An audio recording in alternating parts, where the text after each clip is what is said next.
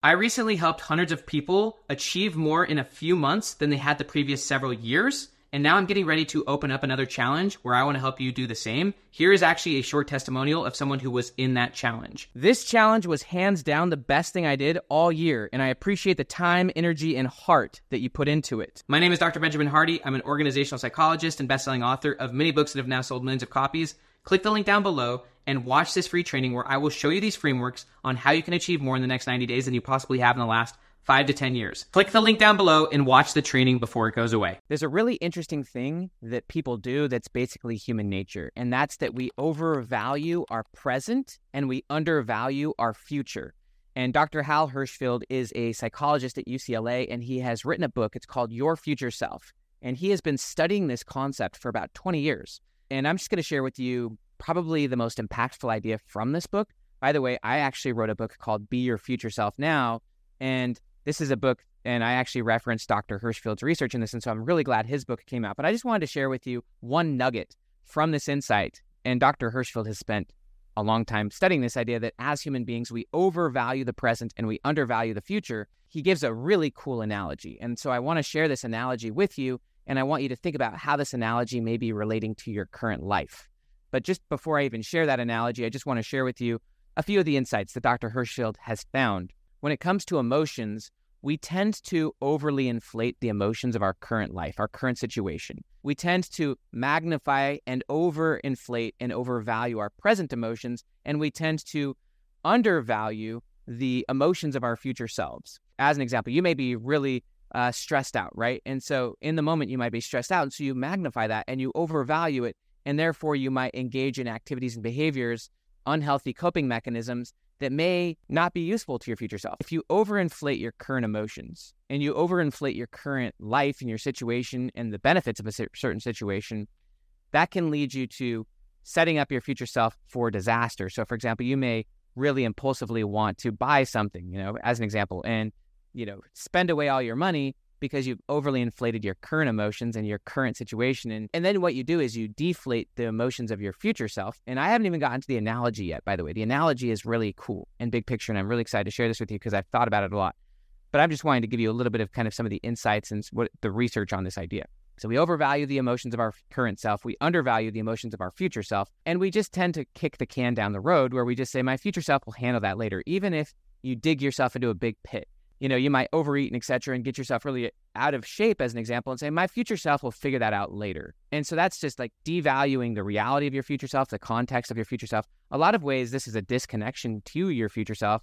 And it's just a false idea that your future self's simply going to be able to handle it and that you'll just kick the can to them. Hershfield's main point, and one of the things he spends a lot of time discussing in this book, is the importance of getting it to a place of an emotional connection to your future self. It's not enough to imagine your future self mentally, although that's the first step. There's actually 3 stages. You want to go from thinking, eventually to feeling, and then to a place of confidence and assurance, which would be a place of knowing. I love the quote that faith knows it has already received and acts accordingly. So yes, you want to get to a place of knowing, but before that, and the starting point is actually just thinking about it. And Dr. Daniel Gilbert, the Harvard psychologist who has studied this concept as well, he talks about this in his TED Talk, The Psychology of Your Future Self, that most people simply don't think about their future selves.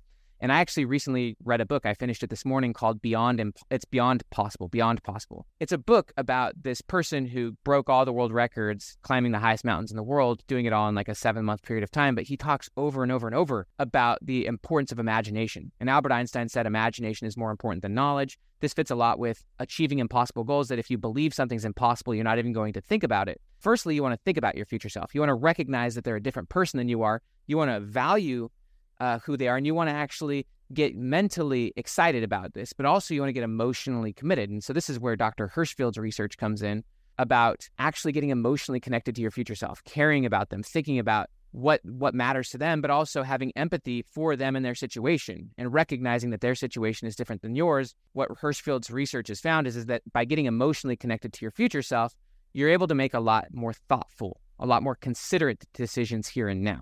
And the research is really clear on this. If you're emotionally connected to your future self and you care about your future self and you have empathy and relationship with your future self, and you begin to actually start operating from your future, one of the great components of this is that you use your future as the lens for the decisions you make now. And even you can connect to the identity of your future self such that that becomes your standard and your ultimately your identity for operating forward. And as you start operating from your future self and being emotionally connected to your future self, you're going to make better financial decisions, health decisions, and you also can be a lot more strategic as well. That's the whole idea. It's just you go from thinking to feeling to ultimately, as you start taking action in that, you're going to build confidence and a sense of massive belief. This fits with another book, which is Unreasonable Success by Richard Koch. He talks about 9 core factors, I guess you could say, of unreasonably successful people, the Einsteins of the world. The first one is basically just an extreme level of self-belief, just belief in themselves. Also, the second one is what he calls Olympian expectations. Expectations and self-belief are different. Belief in yourself is essentially belief in what you can do. Expectations are about what is going to happen. So this is believing that incredible success results will happen. But the third one that he talks about is what he calls transformative experiences, or what I would consider peak experiences. There's a great quote that says that a mind that has been stretched by a new experience can never go back. And so one of the things that Richard Koch talks about is the importance of having transformational experiences that stretch you. And those experiences actually reshape your belief in yourself and your expectations for what's possible. And so that's that level of knowing, that the more peak experiences you have, that's how you build confidence and this sense of knowing and excitement. So now here's to the analogy I'm really excited to share with you. And this was my favorite part of this book. He uses the analogy of the airport. And I've actually done this before, which is why it connected with me. He says we get so caught up in the present that we can miss the flight. This may happen when, for example, you're at the airport and maybe you get caught up like watching a YouTube video as an example, or answering your email or something like this. Once I was waiting for a flight and it got a little delayed. And so I was kind of like watching it and checking it out every like 5 or 10 minutes. And then I got kind of sucked in and immersed in what I was doing. And then I looked back and no one was there. The line was gone. And so I ran to the gate and the people said the door's closed, like the flight's gone.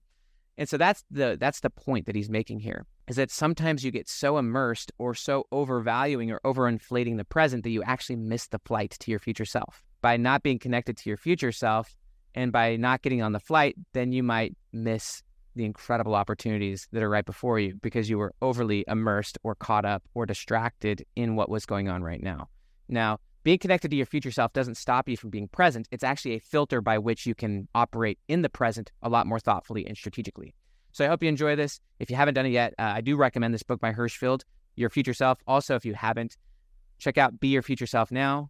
This book will help you to tap into the identity of your future self and live from the frame and identity of your future self. Have a beautiful day. See you.